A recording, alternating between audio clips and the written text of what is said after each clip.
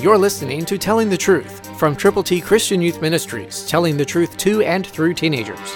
Here is Triple T founder George Dooms. Believe on the Lord Jesus Christ. Love does no harm to a neighbor. Therefore, love is a fulfillment of the law. Romans 13:10, New King James. Do you love your neighbors? Do you love them enough to pray for them? Do you love them enough to pray with them and to ask them the question, do you know how to get to heaven?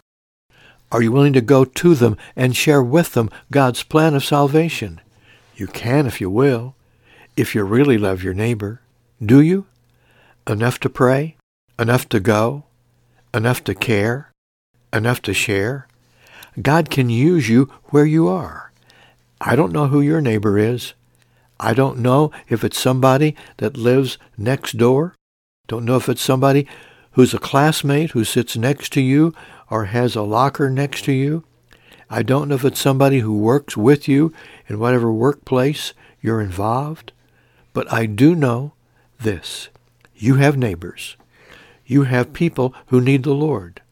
And we want you to know that God will and can make you usable and use you to impact your world.